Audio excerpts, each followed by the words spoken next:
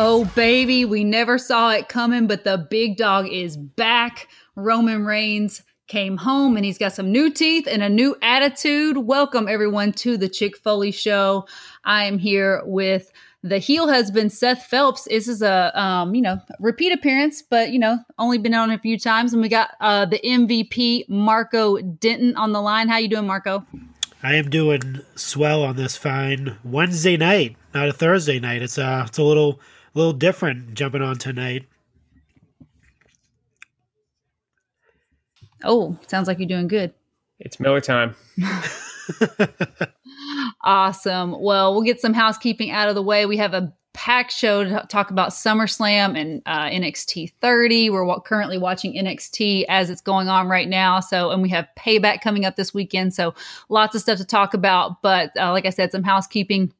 You can find our t-shirts over at prowrestlingtees.com. We have some awesome new designs. I see Marco is rocking one of our new designs tonight.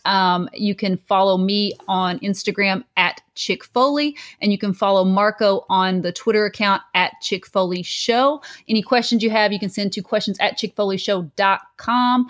And let's get into this. We have three new patrons, Marco. Super excited to welcome these guys to the Foley fam. We have Anthony Aguilar, Jonathan Barnett, and Joshua Garcia.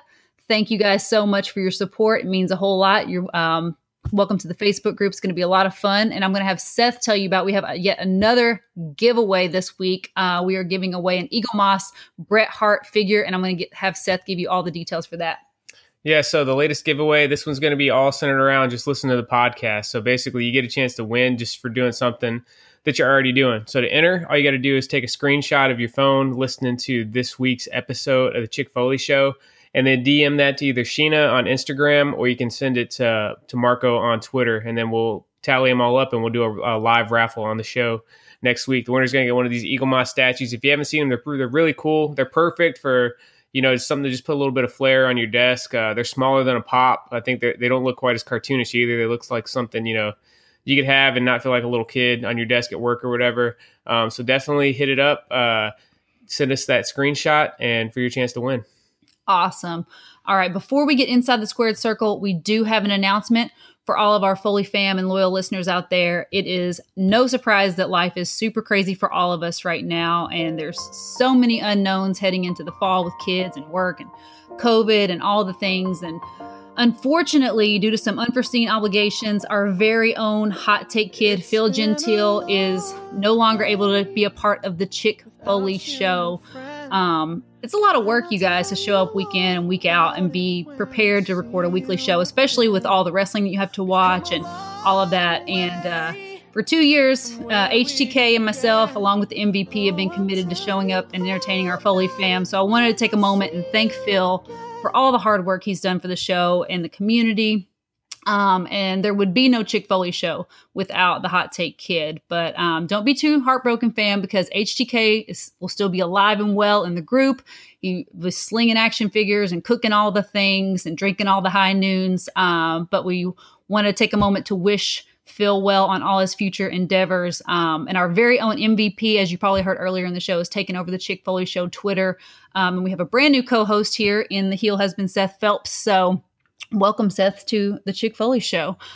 So let's go ahead and get inside the squared circle. This segment is sponsored by Chalkline. You can use code CHICK to save 15% off your order. Let's jump right into Takeover. Takeover was on Saturday. We had Takeover 30. What were your overall thoughts on the Takeover show, Marco? Another great show from NXT. It seems like it's been a kind of like a spread from when they had their last pay-per-view. It seemed like it's been in forever since they put one on, but technically in the COVID era. But I really enjoyed it. All the matches were superb in my memory anyway. Especially the main event with Karrion Kross and Keith Lee. That was a battle of the big men. It was everything I expected as well in that type of match. The ladder match was probably like my favorite match out of the whole pay-per-view. It was a lot of fun. Yeah, Bronson Reed really showed he belongs in NXT, and he's going to come up as one of their main stars pretty soon. But yeah, overall, definitely enjoyed the show. For sure. Seth, what did you think the highlight of the show was? To me, it was probably the main event. It's my first time getting to see Killer Cross, or Carry On Cross as he's known in NXT, in action. The entrance was cool. Definitely liked his match with Keith Lee, even though it was a little bit slower pace than what we're used to seeing in a Takeover main event. Overall, it was a good show. I think Takeover was definitely hurt by not having a crowd. That's the one thing you can always count on at a Takeover show, is the crowd just really bringing the show to life. And it suffered for just the overall presentation, especially now that WWE is running shows in the Thunderdome on the main roster. It really makes the Performance Center just look a little bit drab. I actually think they were at Full Sail, but still similar setup to what they've had at the Performance Center. And it just didn't really work for me presentation-wise, but the match is still all delivered, from Finn Balor all the way through to the main event. It was good action. I'd say it was definitely close to what the bottom half of the rankings for takeovers overall, but that just shows you the overall quality of Takeover, because it was still better than about 95% of the wrestling shows you're going to see out there. True, but you kind of mentioned that Karrion, he's known as Karrion here on the Chick Foley Show. So you mentioned Karrion, and Keith Lee was a little bit slower, but as we know now, he separated his shoulder like midway through the match. So I think it was, he was performing with a bad shoulder. So, I'm pretty sure they had to adjust with that. So there, who knows what it would have looked like had Karrion been able to stay healthy. I'm sure he was just trying to protect, or Keith Lee was just trying to protect him. And, Karrion was kind of favoring his arm and everything. Which brings us to, tonight, actually, since we're already here talking about it, Karrion Kross had to relinquish the NXT title. He did defeat Keith Lee to win the NXT title, and then he had to relinquish it tonight. But next week on Tuesday, we are going to get a freaking phenomenal 4-way Iron Man match. We have Johnny Gargano, Tommaso Ciampa, Finn Balor, and Adam Cole going head-to-head in a 4-way Iron Man match. So I'm super stoked. Heel Husband thinks somebody's watching his universe, because, I've never heard of a 4-way Iron Man match, and he literally booked one like 2 weeks ago in his NXT, or in his 2K universe. Yeah, actually, I wasn't even sure if it was even a thing that could be done, but I kind of had the idea, and I got on Create a Match and was able to set it up. So kind of funny. I know it's probably just a coincidence, but still pretty cool that we're actually going to see it in action next week. Huge match. Definitely one of the biggest matches in NXT history. I hope Karrion Kross can come back quickly, because he's definitely a superstar just waiting to happen. I think he's going to translate really well in the main roster also. So it could be a situation like we saw with Drew McIntyre, where after he dropped the belt, the next time we saw him was on the main roster, because he definitely has that kind of vibe. But one thing I'll say, I know we heard separated shoulder. That was all the reports. I think it's got to be something a little bit more than that, because separated shoulder, a lot of times you see NFL players, they come back from that in like 2 weeks or so. So it would be interesting to see what the overall damage was to a shoulder. And it's just that much more respect to him that he was able to carry on the match with a hoss like Keith Lee. For sure. So also, can we talk about our boy Pat McAfee? I'm not even going to front. I was really down on this match, and then he kind of showed out. That he still looked a little bit green, but he definitely exceeded my expectations for just somebody coming in and wrestling with one of the best wrestlers in the world, Adam Cole. What did you think about Pat McAfee, Marco? Since this was a shoot fight and all, Oh yeah, it was a totally shoot fight. Nothing kayfabe about it. No. But yeah, no, I'd seen a lot of people on Twitter saying that's probably the best in-ring celebrity debut for WWE, just like a celebrity coming in off the streets pretty much. Obviously, he's an athlete, and most athletes take to wrestling pretty fast. If you look at the Shayna Baszlers and the Ronda Rouseys and stuff like that. True, but they're actually fighters though. Yeah. Pat McAfee is a punter. You know what I mean? I don't know how. I would have never thought in any universe that would translate to wrestling. You know what I mean? We've seen other people come in and it just does not work. But yeah he did really freaking well, and he's got the chops. You know what I mean? He can speak on the mic and make you believe it, and he has that really crappy heel persona, you just hate him, you just hate his face, hate his his attitude, all of it. And so I was very impressed, and I'm excited to see where it goes. Yeah, no, definitely. The other takeaway, I didn't know he could do moonsaults and stuff like that. That was pretty that came out of nowhere. I was like, what? I was like, what the hell? You could tell he's been probably dabbling in wrestling, because he's been with the company for couple of years now, so he's probably just been jumping in the ring while he's at the Performance Center or with the NXT guys and stuff like that. So it was like inevitable, but he was pretty Who knew impressive. hosting the pre-show could get you in that kind of ring shape? You know what I mean? I know, right? Definitely. Pretty much. We do have a new NXT North American champion, Damian Priest. I called it. I had just had a feeling, WWE keeps trying to make Damian Priest happen, even though I just don't want it to happen. That match was really good though. What did you think about the ladder match, Seth? Great match. I think, Marco touched on it earlier. I think it was a real star-making performance for Bronson Reed. I'm not a huge Damian Priest fan. I really feel like he's basically Baron Corbin Part 2. Solid in-ring performer, but doesn't got a lot of charisma. He's lost so many big matches, though, so far, that if he lost this one, I think he kind of would have been dead in the water. True. So from a booking standpoint, I get it. But me as a fan, I would have rather seen Cameron Grimes win. I think Cameron Grimes is going to be huge once they really pull the trigger on giving him a big push. I think he's got a lot of charisma and he's great in the ring. And then Bronson Reed is my first time really seeing him in action, and I was a fan. He looked really good. I love the Bam Bam Bigelow gear. Yes, very ready to see that as an action figure. So hopefully, once they get one rolled out of him, that's the attire that they decide to go with. But it was a good match, really good match, and we'll see what Damian Priest can do. But I don't have a lot of high expectations for a memorable title reign from him. No, he's going to have to get some new jeans if he's going to get over with me. But lastly, in NXT news, we did see tonight Breezango won the NXT tag title. So super awesome, super excited for those guys. And then, it looks like NXT is still going on, but we'll let you guys know if anything else comes up as we're. It was long overdue for Tyler Breeze to get some gold in WWE. This guy, I've been a huge fan of his. This is his first title? First time he's ever had. Oh, man, I didn't even realize that. In WWE, and he's been there for a long time. First time I actually saw him in action was at the NXT house show in San Jose. They call it the Untakeover. It was, just a legendary house show, but wasn't on TV or anything. And he fought in one of the first matches of the night. It was the first time ever seeing him, and I was just hooked. Dude had so much charisma. It was just, kind of a throwback to those over-the-top characters from 80s and early 90s wrestling. And I'm just really proud to see him, finally get some gold. And hopefully he can use this to springboard to bigger and better things, because I think the guy's just, a real superstar. Yes, I absolutely agree. Any more thoughts on NXT, Marco, before we move on to SummerSlam?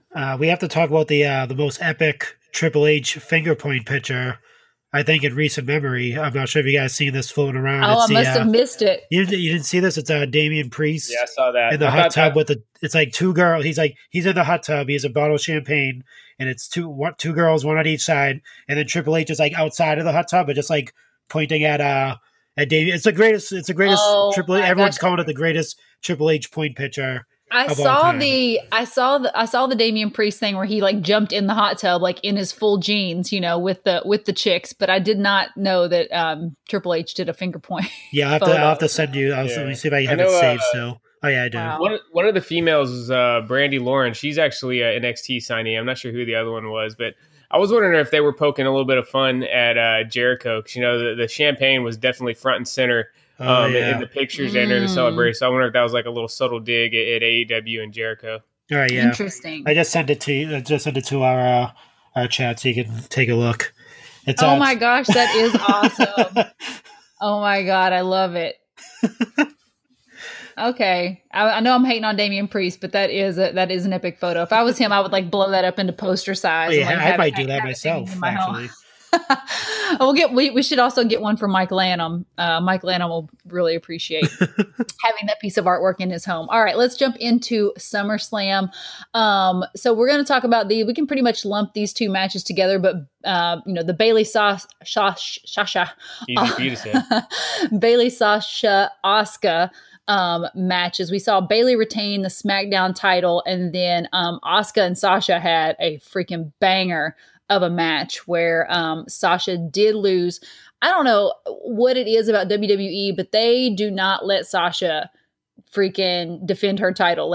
Every time she gets a title, she loses the first time she has to defend it, and it's just it's ridiculous at this point. But so Asuka is the Raw Women's Champion. What did you guys think about these matches? Both matches were good. Obviously, the caliber performers and there it's no surprise. I was a little bit shocked to see that Sasha lost the belt and Bayley kept hers. I thought it was going to be the other way around. Same. Yeah, we both, Marco and I both thought that too. But I guess they, I guess they want to give us what we're not expecting. So we'll see if they finally pull the trigger on, Sasha and Bayley having a full-fledged feud on the main roster. It's been a kind of a couple starts and stops, but it's never really clicked the same way as their legendary rivalry did in NXT. So it looks like we're on the first steps of it. We'll see what happens this Sunday at Payback when they defend the tag team belts. Yeah, they've definitely booked Asuka strong recently. So I don't know what their plans are with her, but having her win on Raw was, they booked her strong again this week. So I don't know. So awesome. I thought it was going to go the opposite way too. We did have to say goodbye to somebody that I love and is near and dear to my heart, Renee Young. I just think she's just freaking the best. I love so much of all the things that she does. But she is leaving WWE to go on to greener pastures. Who knows what that is? Everybody speculates that she's going to go to AEW. I think she's done with wrestling. I think she has something bigger and better. I know we kind of touched on it on the show, but I mean, she would be great as a sportscaster anywhere. She could have her own show. The potential is really there. So we did say goodbye to Renee. We also said goodbye to Sonya Deville. Their match got changed from a hair versus hair match. I guess her lawyer had some sort of dispute against her being in the hair versus hair match because I guess she was going to lose her hair. That was what I saw today. She's going to have to be going to court several times over the next couple of months because of her stalker case. And they didn't want her showing up with a suddenly shaved head. So that makes so much sense. I never even considered that the stalker thing had anything to do with it. I know we didn't talk about it last week on the show. We kind of just glossed over it. But Sonya did have someone, a fan from Twitter, stalk her, come into her home. She was able to get away. Mandy Rose was at the house as well. It was a terrible, terrible situation. But they did change the hair versus hair stipulation to a loser leaves WWE. And Mandy Rose won. Sonya's leaving WWE. Mandy Rose proceeded to do the worst worm that I've ever seen in my life. Or what does Otis call it? The caterpillar. The caterpillar. Yeah, she did the worst caterpillar I've ever seen in my life. It was like the most awkward thing. And Seth's mom was here, and she was like, "That's her boyfriend." She doesn't usually watch wrestling. She's like, "That's her boyfriend." I was like, "Oh man, poor Otis." We did get to see the debut of Dominic Mysterio, maybe soon to be Prince Mysterio. Did you guys see in the Facebook page, someone said, we were talking about last week how Ray wanted to name Dominic, or he wanted him to have the ring name Prince Mysterio. And I was like, what? I mean, it's not like Ray's the king. And somebody was like, yeah, the Spanish translation of Ray is actually king. I was like, well, the more you know. I felt that little star like going across, the more you know. Yeah. So Seth, being the biggest Seth Rollins fan I know, what did you think of Dominic versus Seth? What did you think of Dominic's debut? It was a good match. They let Dominic get his shine on a little bit. He looked like he belonged. He looked better than Pat McAfee. I think that was kind of the comparison is, you got somebody making their debut in a big match 2 nights in a row. And he definitely looked like he belonged a lot more than Pat did, which makes sense because supposedly Dominic's been training for this for years now. But I thought he looked good. They did the right thing by not making it too unbelievable and having him beat Seth. I honestly thought that we might see a little bit more shenanigans than we did, and something happened ended up costing Seth the match. But no, Seth looked pretty dominant, but Dominic was able to have a few spots to really get his shine on. But I enjoyed it. Excited to see where Seth goes from here. What did you think about Prince Mysterio's debut, Marco? I agree. I thought it was really good. I thought definitely better than Pat McAfee. He should be anyway. His father's Rey Mysterio, so if he came in underwhelming, that would have been pretty horrible. I do like his gear. I like what he was dressed up in. A lot of people saying it was like a cross between like Glacier and I forget the other wrestler. Roman Reigns. It was like Roman Reigns vest / Glacier. That's what people were saying that is what his gear looked like. I was trying to figure out who it looked like, but yeah, I actually wasn't a fan. I don't know. I didn't like the hood. I don't know. Yeah, he never put it. I just thought it was kind of awkward. Like he has a very like unique body style. Like he's kind of big, but he's not big. You know what I mean? Yeah. Like he's just kind of like brooding. So I don't know. I don't know what I expected him to wear, but I felt like that was a little bit strange. Yeah. Especially like he came out looking all like a superhero, and his like it at the beginning his mom like dropped him off and he was wearing like a little the backpack. It's like, oh my gosh, it looks like he's going like, I'm sending my baby to college. Here he is. You make some friends now, okay? You make some friends. Yeah. But yeah, I was impressed with Dominic's debut. I know we've given a hard time to both Pat McAfee and Dominic on this show in recent weeks, but they both showed up and showed out. So we need to maybe give more people a hard time, and they'll feel like they need to prove us wrong.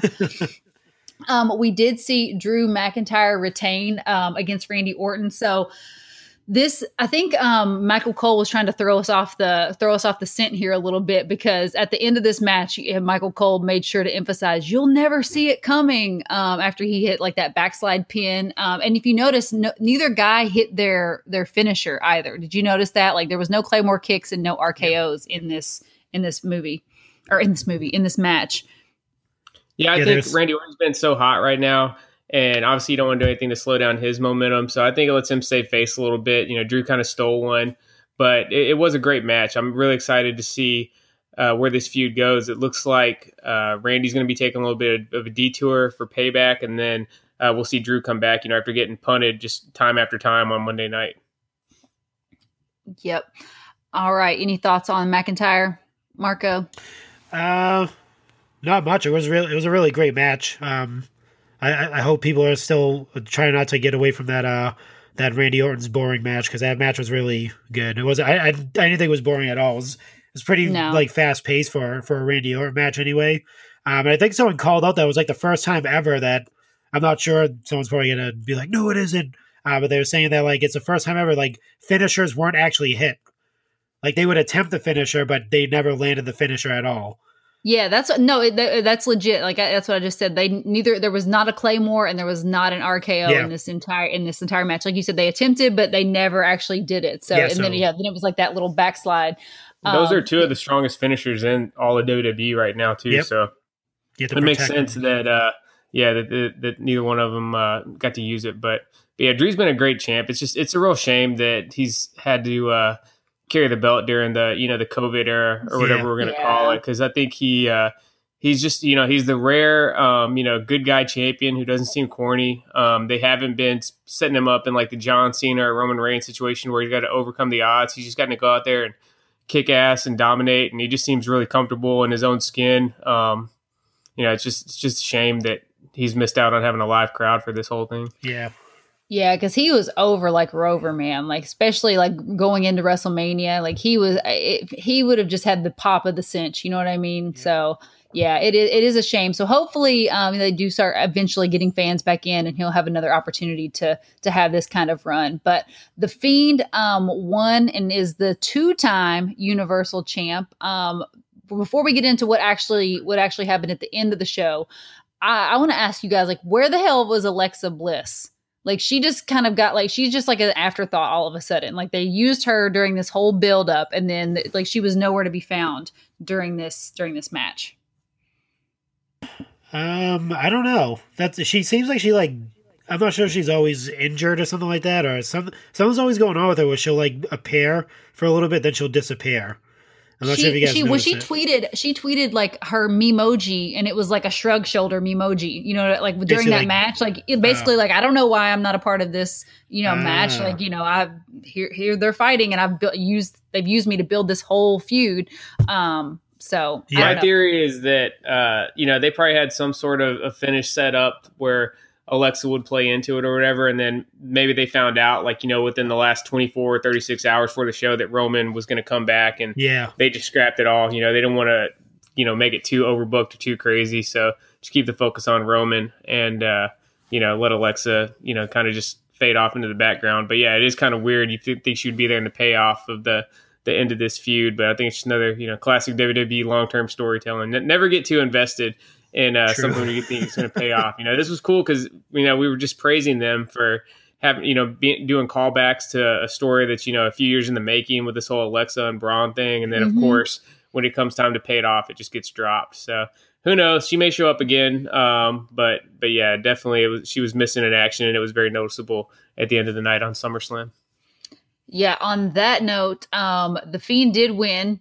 And then as the show is going off, the range train comes in and spears the Fiend right off his feet. And we notice Roman Reigns has a new attitude. He's kind of a little bit heelish because he speared Braun too, and he was talking a lot of crap to the Fiend, saying like you don't belong here, like you can't carry this, and holding the title up over him. And he's got a new shirt that says wreck everything and leave. He's got some new chompers that was setting the Twitterverse on fire. So I'm freaking stoked to see Roman Reigns back. He has been sorely missed. All the people who used to boo Roman, like I feel like I just want to be like, see, I told you when he was gone, you would miss him. I mean, people wanted him back too that whole time when he left for his obviously for his own health reasons and stuff like that. And a lot of people were like, oh my God, where the hell is he going? Why is he coming? So that showed like people actually wanted him to be there. And you could tell like him not being there, that the product is a little stale. Him not being that main focal point even on SmackDown. Like SmackDown's good. There's great talent on SmackDown, AJ Styles, Matt Riddle, all those guys. But like having Roman missing was like, you could tell it was like a huge piece. Especially obviously Becky Lynch too, her being gone, that showed a little bit of kind of like a weakness in WWE's like star power in that sense. Mm-hmm. But like I said, I'm a conductor on the Reigns train. I'm there for it. Anytime he shows up, I'm there. And he did show a little heel persona. He mouthed something to the fact where like you two wouldn't be where you are without me. Like I made you two, which he pretty much did. Like he made both. Like he had the feud with the Shield and the Wyatt family. And then he pretty much made Braun Strowman. Like they feuded for like 5 years. It seemed like just Braun Strowman just tossing him around or tipping him over in some type of like contraption or something like that. So he's not wrong, but I'm hoping they continue with this badass like heel persona that he's supposed to be. That's how he was in NXT. He was a heel. He looks good.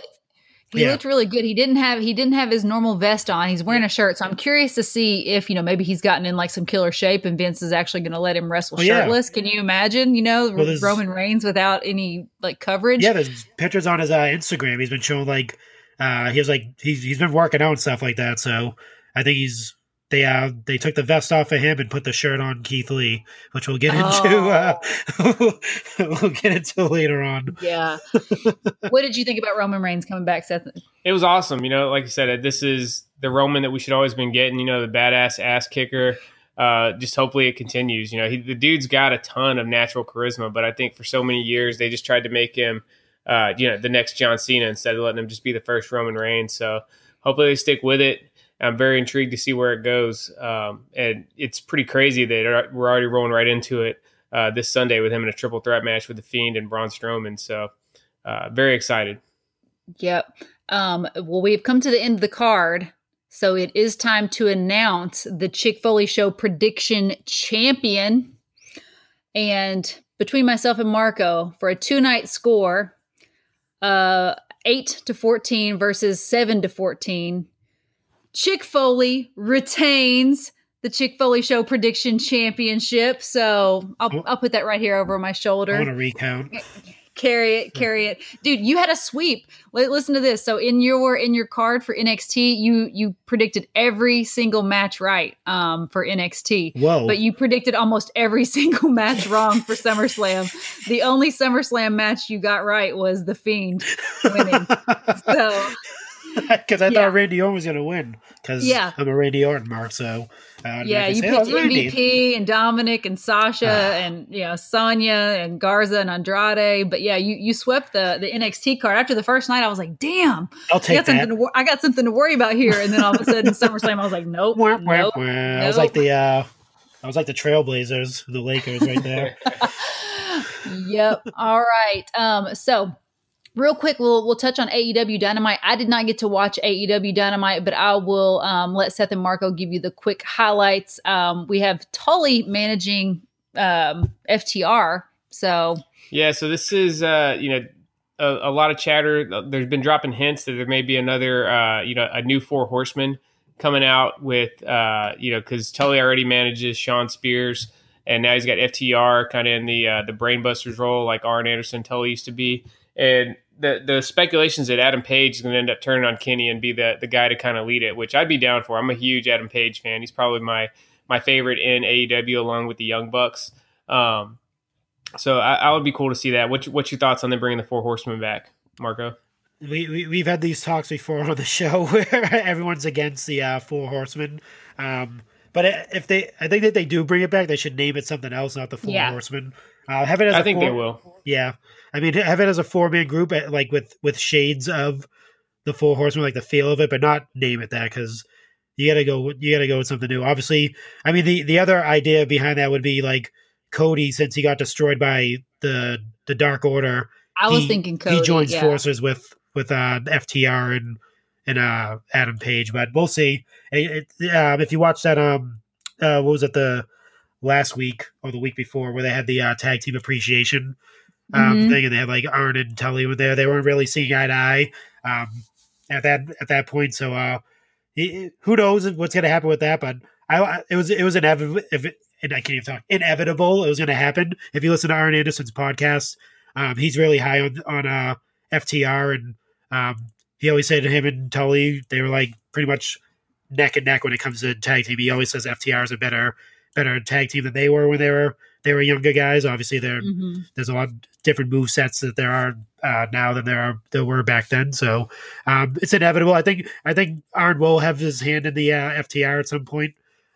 It's just how it's going to play out. AEW is really great at long-term storytelling, as you can see. They're miles ahead of WWE right now when it comes to that. They call back a lot of stuff.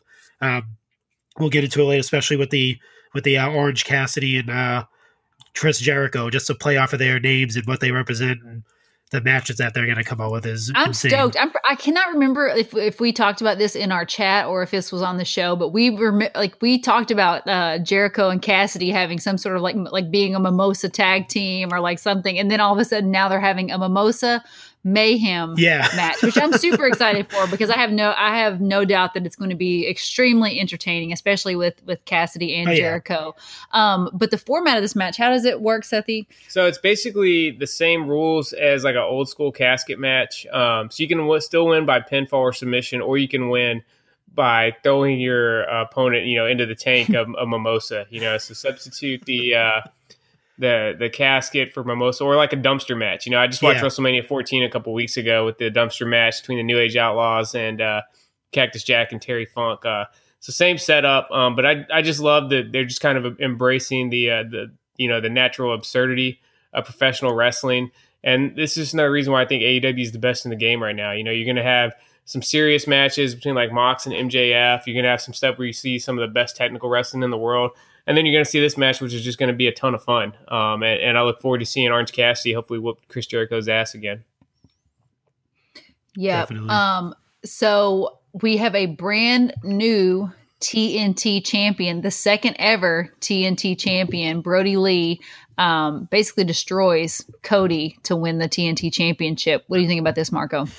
Yeah, that was kind of surprising, because we thought he was pretty much buried after he had that match with John Moxley. Mm-hmm. And I think we came on the show and were just like, oh, why would they do that? They built him up to be this big like killer guy, and then they just have him lose to John Moxley, which, I mean, it's his first shot at the AEW title. We shouldn't expect him to win, in hindsight anyway. But true.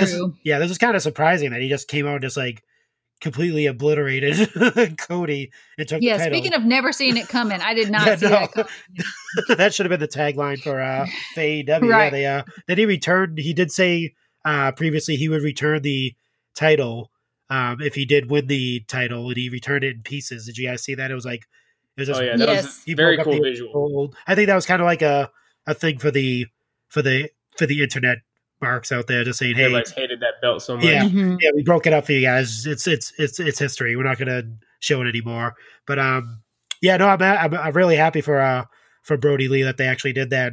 It makes him look strong again. Mm-hmm. So he's like, he's probably like one of the strongest stables in that company right now, besides like the Inner Circle, which they really haven't been like doing the Inner Circle thing as much, really. But just making Dark Order the dominant the faction right now is the way to go. Yeah, AEW was on Saturday night this week, and I know we don't talk about numbers on here because it's freaking boring, but AEW retained like its numbers, like it hit the same numbers that it would on like a Wednesday night, which I thought was pretty impressive, like for a Saturday night that changed it up, and it just goes to show you how loyal the Dynamite crew is to watching AEW. Real quick, we'll run down a couple of things that happened on Raw. Retribution reemerged on Raw. There is some speculation. There's like a picture. Have you seen that picture going around where there's like they've like tried to figure out who is in Retribution? Yeah. I didn't know a lot of them, but the picture shows, it says Caden Carter, Mia Yim, Shane Thorne, Dominic Dijakovic, Dio Madden, and Chelsea Green. I'm almost 100% certain that one of them is Mia Yim because I told Seth that whenever on Raw when we were watching it was Mia Yim. What do you think about that combo? It's very random. Yeah, they did say it was going to be like a kind of like a hodgepodge of NXT people. Mm-hmm. And Dominic Dijakovic did get called up to the main roster. He just hasn't showed up on TV yet, technically. Yeah. If that it would make sense for Mia though too, because if Keith Lee is on Raw, then obviously Mia Yim's going to need to be on Raw too, because they don't usually separate couples. A lot of people are speculating the bigger guy in the middle was also Roman Reigns because of the build and the same like kind of gear he was wearing. But I don't think Roman Reigns is the leader of Retribution. That would be like a huge swerve if they actually did that. I'd be super impressed if he just came out and was like, he had these people just destroying the show while he wasn't there, and then he comes in as the leader. That'd actually be pretty sick, but I'm not going to put that on WWE to give us that type of surprise. Yeah, it would be pretty cool. I mean, I guess, with Retribution, it could just kind of be like Retribution toward like the audience, how they always like booed Roman Reigns and he did everything to be the hero. And like, now he's just like turned and he's like, screw you guys. Like, I'm tired of you all, now you love me. I disappeared and like, now you love me. Yeah. So that could be really cool. I don't know if they'll attach Retribution to Roman Reigns. It seems like not something they would do to like their mega star, but we'll see. We saw Randy Orton freaking savagely attack Drew McIntyre and punt his head off several times. And then Randy Orton got confronted by a newly repackaged Keith Lee, which I was not happy about at all. I just feel like Keith Lee had all the momentum. He looked amazing. His music was amazing, all the things. And he got the Vince treatment. Like I like that. It just has Vince's name written all over it. Like he's wearing this tight shirt. Like he looks like he's like stuffed into a can of biscuits. Like, I'm all about big dude season and just embracing the body. You know what I mean? Like, why can't we just let him wrestle without a shirt? He had a shaven face. Like he's all smooth shaven. He's got new entrance music, which I absolutely hate.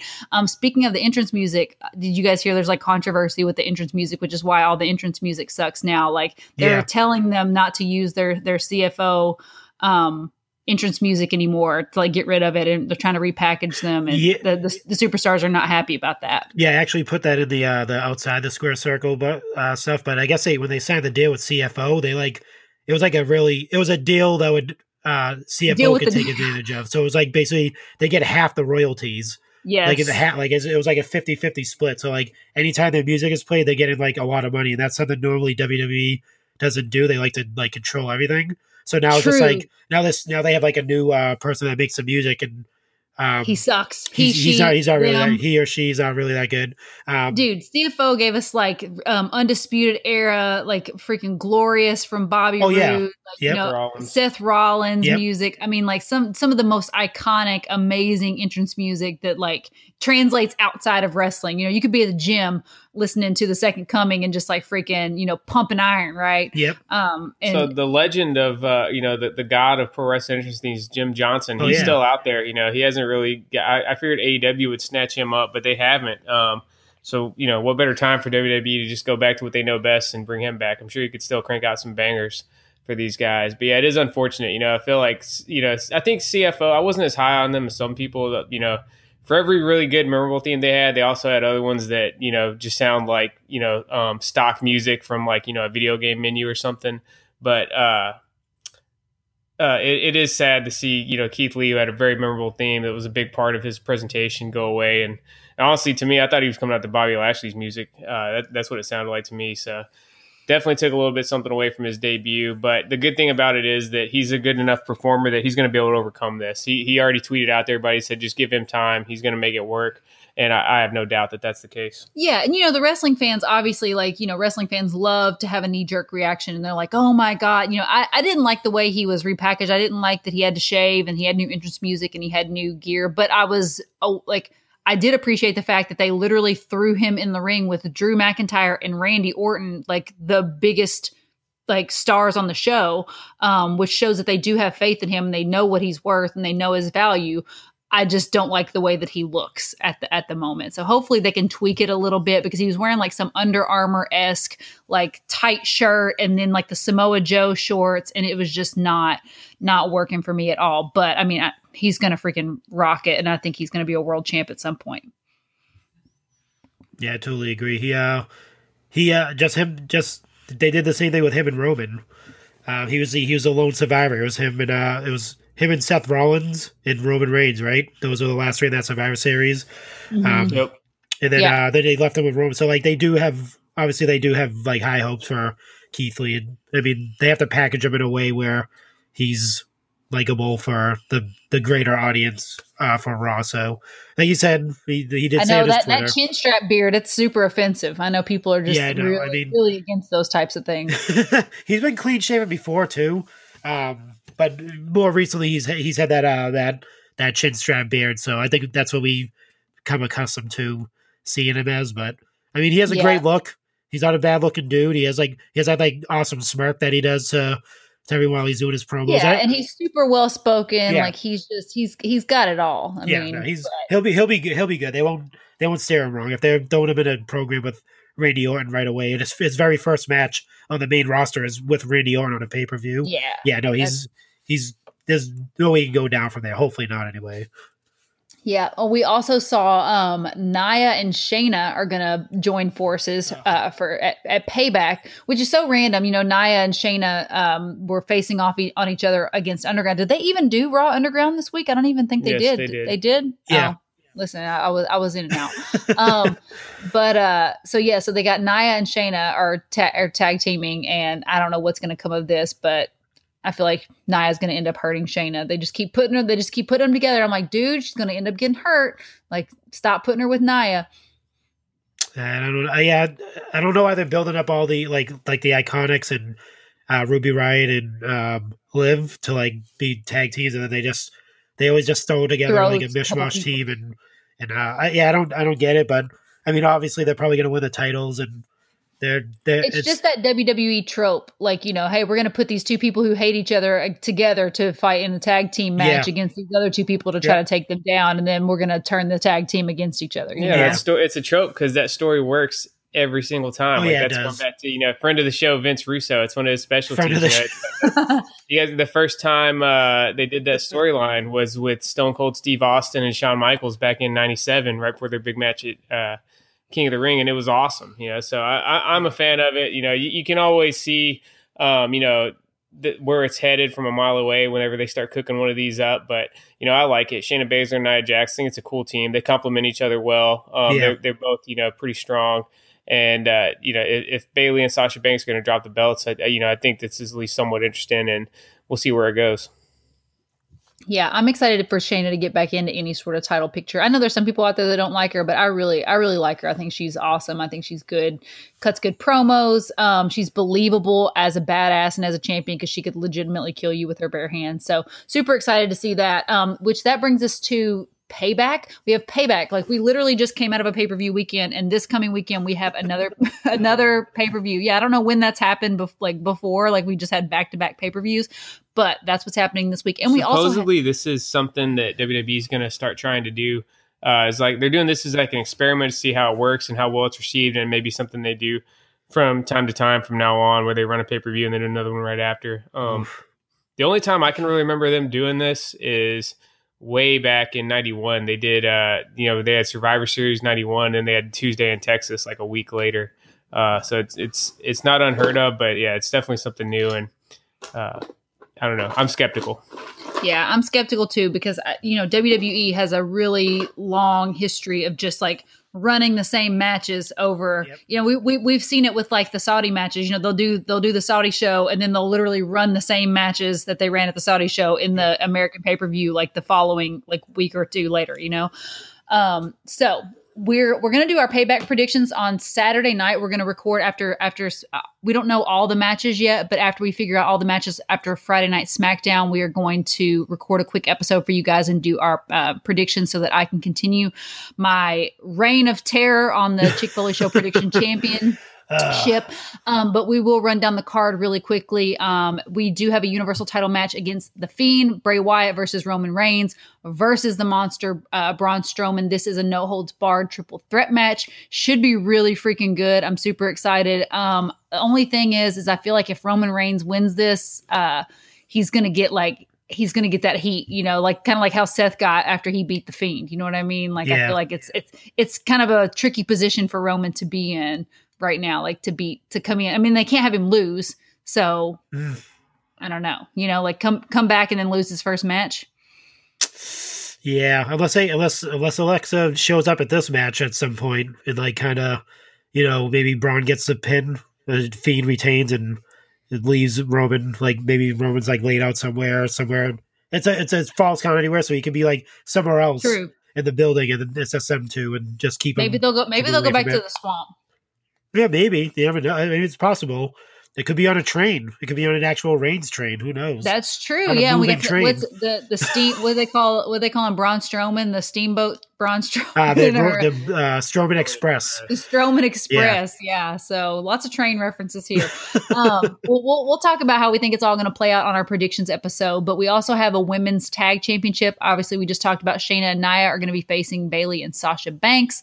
Should be a good match. All these women are freaking amazing and can go. I'm curious how the chemistry between Sheena and Nia is going to play out. We also have Keith Lee versus Randy Orton, which is going to be a freaking banger. Like, let's be real. It's going to be awesome.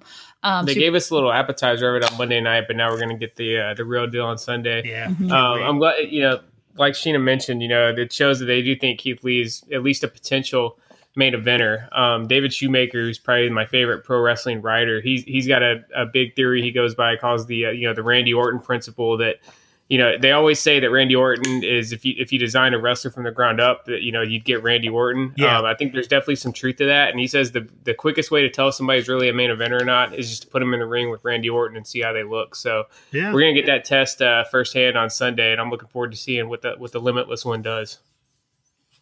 Yeah, maybe he'll have a new name. You guys were joking. I thought it was hilarious. I think he's just going to be Keith. Marco said he's just going to be Keith. And he's going to be Limitless Lee. Yeah, he's got new music, new look. We'll see how far they take this repackage. Yes. And lastly, the last match that we know about as of right now is a United States Championship match against Apollo Crews versus Bobby Lashley. It's going to be a good match. To me, the United States Championship picture for me is not that interesting. I do think Bobby Lashley versus Apollo Crews is going to be good, but it's nothing. I love Apollo Crews. I can't stand Bobby Lashley. He's like, I instantly mentally tune out as soon as I hear his theme music comes out. He just no charisma whatsoever. You know, he looks like $1 million. He looks the part, but I can't think of any time I've ever been entertained by him. Maybe his match he had with Roman at Extreme Rules 2018, that was pretty good. That was really good. But other than that, just nothing. Yeah, but I am glad to finally see Apollo get his shine. You know, it took a few years too long. I think they rushed him out of NXT for whatever reason. I think he would have done better to cook down there for a few more years. Yeah. But very glad to see him get to shine on, and hopefully he continues to dominate and beats Bobby on Sunday. I think you just don't like Bobby Lashley because he doesn't have eyebrows. We've talked about this on the show. I think it's just you just inherently don't like people who don't have eyebrows. Like, it's just kind of like it just makes your face weird. So, you know, you just kind of you just automatically tune them out. So maybe if he got his brows done, you know, he would have a better chance of getting over. All right. So that wraps up Inside the Squared Circle. We're going to take ourselves outside the Squared Circle. This segment is sponsored by Collar and Elbow. You can use code CHICK at Collar and Elbow to get 10% off your order. Softest shirts in the game. So make sure you take yourself over there. We love our friends over at Collar and Elbow. Outside the Squared Circle, looks like we're getting 5 more years with Rey Mysterio with King Mysterio. So lots of 619s in our future. Yeah. Yep, it was probably been done to keep him out of AEW. You know, I don't know. I can't imagine that Ray's got 5 years left of in-ring action, but maybe they'll, maybe another year or two of active competition. Then he'll just come back for some special matches now and then. Yeah, he just came out and said he believes he has 5 more years left to wrestle. So, I mean, he looks good. He still wrestles really well. It's just like, to me, I don't get hyped to see Rey Mysterio anymore. I'm just kind of like, it is what it is. And I hate to say that because the man is a legend. He's amazing. I'm not taking anything away from his accolades or anything like that. But I'm ready to see new people, and Ray ain't it. Yeah. No, I'm a Rey Mysterio. I love Rey Mysterio. I agree with you. He's kind of, he's old, obviously. Mm-hmm. He's not as agile as he used to be. He can still pull off some moves and stuff like that. But, I mean, you know when you'll hang it up when you hang it up. That's, if you watch the Undertaker's docuseries, it's, when it's your time, and Rey Mysterio feels like it isn't his time to hang it up yet. So, and he wants to wrestle. He wants to be with his son, probably in the beginning stages of his son's wrestling career. So, like, maybe he figures like 5 years is the point where, like, oh, Dominic has it now. I can let Dominic fly. Dominic will take the backpack off and be on his own. That's what I think. Maybe accompany him to the ring and stuff like that. Be his kind of manager, and maybe get involved a little bit here and there. True. Maybe they'll have a feud. Maybe that's will be a send off. His last match will be against Dominic to see who's the dominant Mysterio male in the family. So yeah, looking forward to that. Awesome. I do have some bad news for you, Marco. Oh no. We have Wade Barrett is on NXT commentary. Why did I fall for that? What the hell? Such a mark. I'm horrible. Yeah, we saw him tonight. I mean, he didn't do bad. It just kind of came out of left field. Like Wade Barrett all of a sudden is on NXT commentary. So I mean, what I saw of him, he did a good job. He was doing commentary for NWA before they shut down shop for a little bit, doing a good job.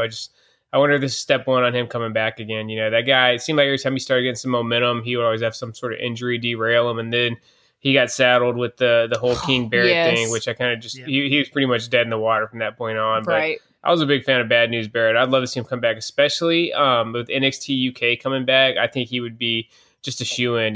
Could you imagine Wade Barrett comes back as a face to feud with Walter? I think they could put on some really awesome matches. Oh my god, yeah, it'd be brutal. Yeah, that would be awesome.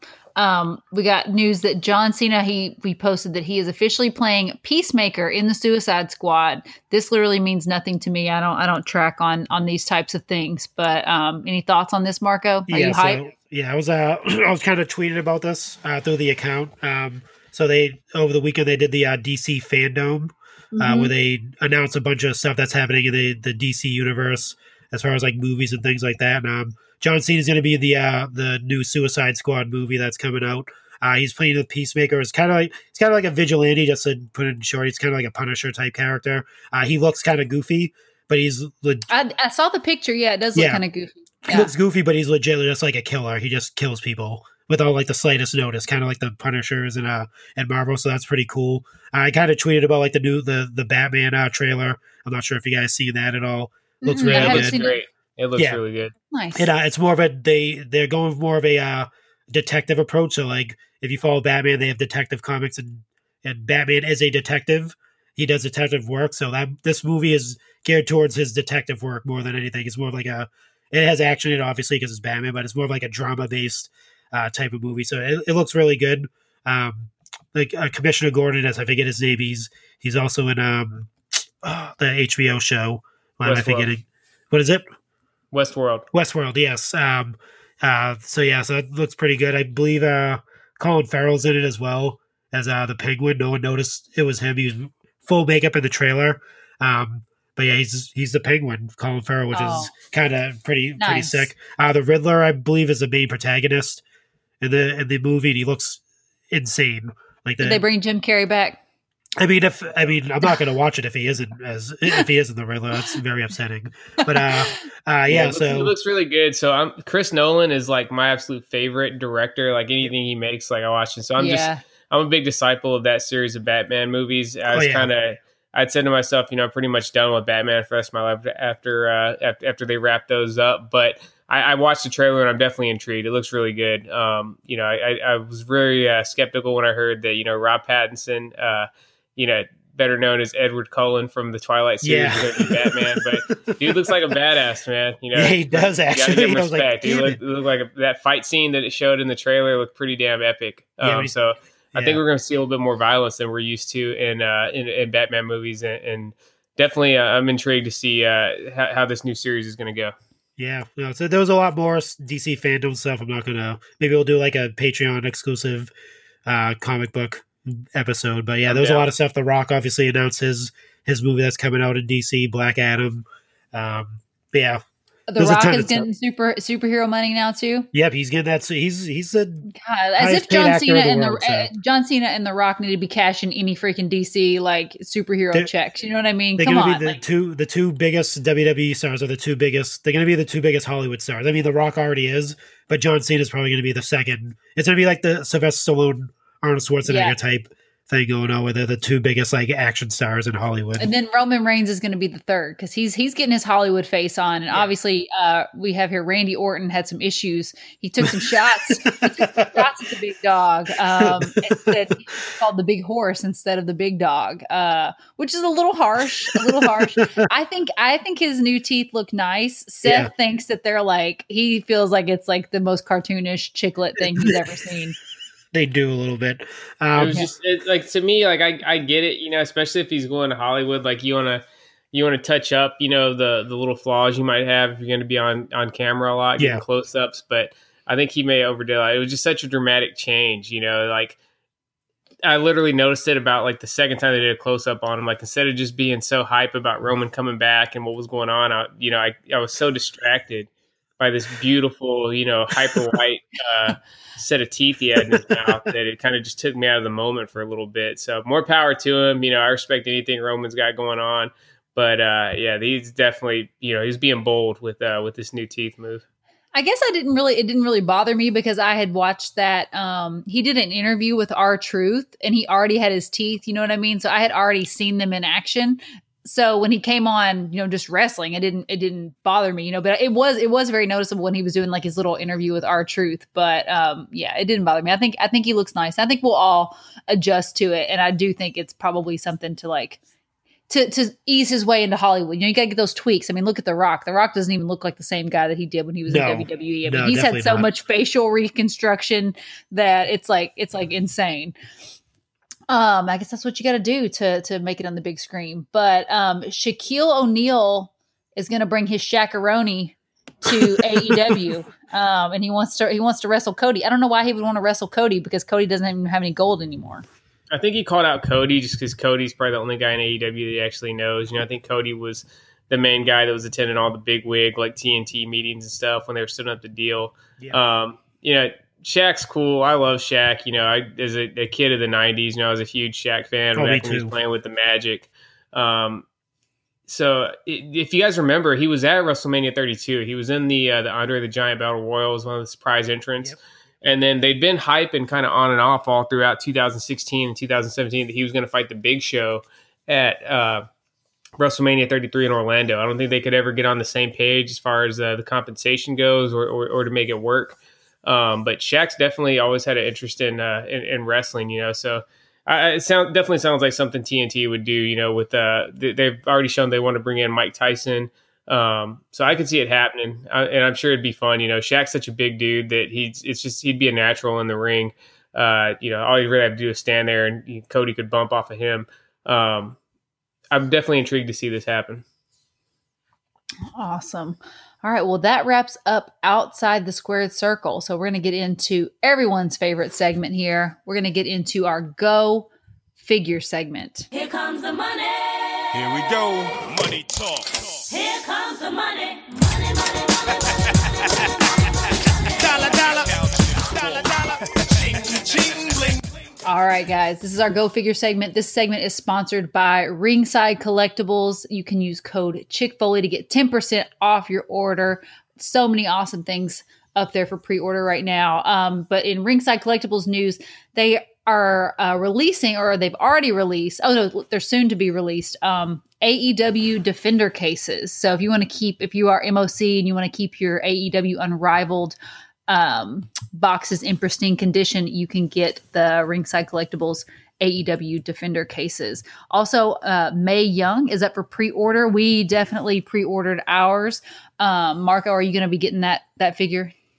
Yeah, so definitely with the along with her kids too, because her kids are in that. Yeah, her son got the accessories. Her son got 2 figures. That was kind of weird that they gave him 2 figures, but I know. Yeah. He got 2 different head scans. Yeah, it's like the edge heads. You get 2 extra. Yeah, it's like a 3-in-1 figure almost. But exactly. Yeah, no, that went over really huge with on Twitter when I posted that the Mae Young pre-order. A lot of people love the. They're like, wait, what? Oh, I get it. And, I mean, if you had to, it's one of those you had to have been there type of jokes. It really makes you feel old when you make those kind of jokes and people are like, what? How sad is it that Mae Young had this, legendary career, her and Moolah, the 2, really pioneers of women's wrestling, not even just in America, just worldwide. And what she's known for is this stupid skit on Raw where she gave birth to a hand. Yeah. It's ridiculous. We do also have Elite Series 81, which is The Rock, Stunning Steve Austin, Shinsuke Nakamura, Bianca Belair, and the Street Profits is up for pre-order. And then we have Basic Series 114 and 115. So 114 is Rhea Ripley, Shorty G. We got a Kofi Kingston, Ricochet, and a Basic Fiend Bray Wyatt. And that should be interesting. And then 115, we have Tegan Knox, Becky Lynch, Humberto Carrillo, Braun Strowman, and Big E. So those are all available for pre-order at Ringside. Make sure you use code Chick Foley when you do your pre-orders. And the UFC figures are in stock and ready for you to purchase over at Ringside. Yeah, the only one they don't have is the Donald Cerrone. He's the Chase. They only have the Chase available. His regular version is not available on Ringside, but it is weird. Not much of a Chase, huh? Yeah, no, not. I mean, that's people are just like, yeah, I'd rather buy the Chase over the. And he comes with the white shorts. Same thing with the cowboy hat and everything. Those figures are actually really cool. I'm not sure if they're not to scale with the current figures and stuff like that. They're a little bit smaller, but just the idea to have those current badasses of the UFC. As figures is pretty awesome. Aren't they going to do future releases in scale with Mattel? Yeah. So basically, the story is that Jeremy just came on to Jazzwares, I think either right before or shortly after they got the AEW license. He didn't have anything to do with this first UFC series. It was already kind of in work, but now he's in charge of it, and they're going to be in scale with the AEW figures, which means they're going to be extremely close to in scale. With elites. So yeah, that would be awesome. Cause you definitely, I'd have no problem throwing a Connor in, or like a Khabib, some of the guys that Daniel Cormier, throwing those in with some of my wrestling figures on the display and stuff. Yep. Yeah. I said our Ronda Rousey's going to be shaking in her boots when we get Amanda Nunes up in there. Going back to the Ringside pre-orders, I think the most noteworthy figure that they put up there is the Stunning Steve Austin. That's been a request for a long time, but huge caveat on that. To me, that figure is worthless if we don't get Brian Pillman from the Hollywood Blondes. Like I'm not sure what his current status is, if he's still on a Legends deal or not. But I'm going to be very frustrated if he doesn't get revealed very shortly that he's going to be released. So if not, I'll be hitting up my buddy the Mad Reaper to crank us out of Brian Pillman, because you got to have it. You can't have one without the other. I'm a huge fan of the Hollywood Blondes. I love those guys. I think they were a little bit ahead of their time. They're in the early 90s in WCW, and that'd be a great addition to the collection, having them as a tag team. True, but we kind of talked about this with the Bulldogs too. Like it feels like he had mentioned that you had to get these stars out while you have them on their deals, because you never know what can happen with these Legends deals. And if you're waiting around to have both of them at the same time, like you could lose both or you could lose one. So you may as well like make the figure. And then, if we can get the other tag team, it's usually for tag teams. If we can get the other tag team partner at some point in time, like great, but why wait if you can put out one, right? No, exactly. I'm throwing the challenge flag on the field. WWE just had their most profitable quarter in company history. Shell out I've heard these Legends deals are for pennies. do what you got to do. Give Mattel the money they need to make this happen. We figure collectors need this because I'm telling you, it's going to bug me to death from the moment I get that stunning Steve Austin figure until I have the Brian Pillman. Like, it's going to keep me up at night, not having. But it's not just Mattel, and they got to. Isn't it like they have to deal with the families and stuff too? Like whoever has like the cut the check. Yeah, I guess so. I don't know. Also, we got some Funko reveals this week, which was super, super exciting. You don't collect WWE Funkos, do you, Marco? I have some. I actually have a few of them displayed. They're still in box. I don't take them out. I don't know why. I think just for Funkos, for me, they just like the packaging is, I don't know, they're stackable and stuff like that. But I have a few. I have like the John Cena You Can't See Me one. I have the gold Rock. That was the SmackDown anniversary one. Undertaker, Charlotte. I have not WWE, but Cody and Kenny Omega, that type of stuff. So yeah, I'm not, and Sergeant Slaughter I have as well. So I have like some of a collection because I actually like those ones there. But I'm definitely very interested in the Mr. T and Hulk Hogan 2-pack. The Amazon exclusive. I pre-ordered that on Amazon. It was up. I don't know if it's up still, but I did pre-order the Mr. T and Hulk Hogan 2-pack. It's an Amazon exclusive. We do have a Rock and a Macho Man, like Space Cowboy Macho Man coming, which is super, super exciting. And then there is an individual Mr. T that is coming as well. So Mr. T is having his best year in 2020. Yeah. Everyone doubted Mr. T with the SDCC exclusive, and they were just like, "Oh, why would they do Mr. T?" All this. Now he's just like probably one of the most sought after figures this year so far, especially with the new 2-pack that's coming out with him and Roddy Piper.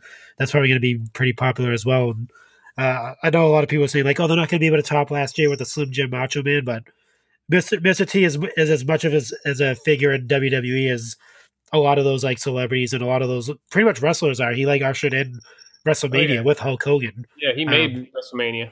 Yeah, so like if anyone out of that like WWE's history that was long overdue for a type of figure, it's definitely Mr. T. He should. I mean, they'll probably make an Ultimate. I wouldn't be surprised if they come up with a Mr. T Ultimate at some point with a bunch of like cooler accessories. I'll probably hit up Bill on Twitter and see if he's game for a UE Mr.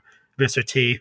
Speaking of Mr. T, really quickly, I did want to add that our buddy, our awesome buddy in the Facebook group, Alan Day, is doing like the best giveaway that we've done in our entire history of the Chick Foley Show. He's hosting this giveaway. It is for charity.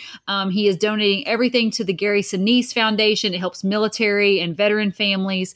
If you are in our Facebook group, we're going to see if we can open it up to Instagram because we do want it to, obviously to donate as much to charity as possible. But if not, you definitely want to get in on this by joining our Facebook group. You can go to chickfoleyshow.com and get enrolled there. But I mean, he is giving away like there's like 10 different prizes, and our buddy Mike is actually throwing in a Mr. T elite figure into the mix. So you have an opportunity to win that as well. And entries are only $1. And like I said, all of the money is going to go to the Gary Sinise Foundation. So if you want more information on that, it is pinned to the top of our Facebook group. So go and check that out if you're already in there. If you're not in there, go to chickfoleyshow.com, get signed up and participate in this giveaway because it's for a great cause. And Alan Day is really he's really put it all out there by giving us some awesome figures to give away. So, and then Mike Lanham again is donating the Mr. T. So if you don't have that, get in there. It's worth your $1 to at least have a chance to win the Mr. T. All right. And then we have the WWE Elite Royal Rumble series. It will be continuing into next year, and we can expect to see them revealed soon. So, yeah. Who do you think it's going to be, Marco? Any speculations? Let me see. Who was the last round? It was Lita, The Rock, Bobby Lashley, Macho Man, and The Rock. Right? That's kind of, I don't even know. So 1994 Royal Rumble Bret Hart has been one of my most wanted figures for a long time.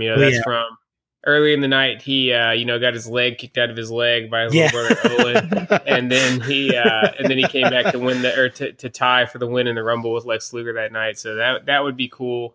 I don't really know what else they could do. They've done damn near everybody. They could do Shawn Michaels from either one of the Royal Rumbles he's won. Shawn Michaels always makes a great figure. Yeah.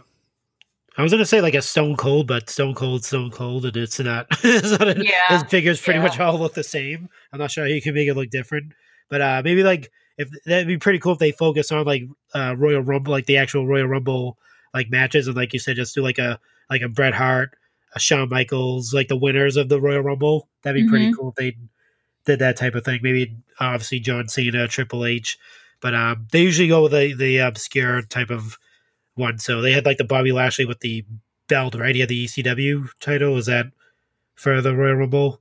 Was that it? That was from like when he defended that belt at like the 2006 or 2007 Royal Rumble or something. So, yeah, definitely pretty obscure selection. Yeah, I'm assuming maybe. I mean, it'd be pretty cool if they did like a Drew McIntyre from last year's Royal Rumble. Oh no, this year's Royal Rumble. Jeez, this year's been going on forever. But yeah, just to commemorate that, that'd be pretty awesome because that was probably one of the best Royal Rumbles in recent memory. And I know we don't have enough Seth figures, so if we want to get a Seth from Royal Rumble too, that would that is okay also true. That. Yeah, we definitely need a Seth Rollins and maybe even Nia Jax. She her showing up at the Royal Rumble and taking a super kick, a RKO, and a 619. 619, yeah, and get tossed out. That'd be pretty cool to commemorate her appearance in the Royal Rumble. So that would be cool. Yeah. All right. We're going to move on to weekly purchases. Marco, what did you pick up this week? Oh boy. So, let's see. Got the Ultimate Warrior, gift box, the WWE Legend shop that they recently opened up. So, WWE shop opened up a separate website, for Legends apparel. So all your favorite Legends they have their own separate website now. You can go see their shirts aren't intermingled with the current roster or anything like that. So it looks like the Warrior was the start of that, and I believe Macho Man might be the next one. That's going to be awesome. Rumors I hear. So it is really cool. Dana Warrior actually did an unboxing. I saw that. Yeah. Some really cool memorabilia. There's like a piece of the ring mat with Ultimate Warrior's face paint embroidered on it. There's like a little, almost looks like a belt buckle of the Intercontinental title. The actual box itself is awesome. Like the artwork inside the box. Yeah, you got to keep that box. That box is made. Have you already opened yours? I haven't opened it yet. No. I was actually replacing all my. So we bought new car seats because all the girls are getting huge, so we have to change out their car seats. So I'm like putting in the car seats, and I see like the FedEx truck pull up, and I'm like, the hell on a Sunday? I was like, this is so weird. He's like, hey, what's going on, man? He drops a box, and I walk over. It's like WWE Legends. I was like, it literally ordered on Friday. It was like maybe Thursday or Friday. I was like, that was really fast. But yeah, so that was pretty exciting.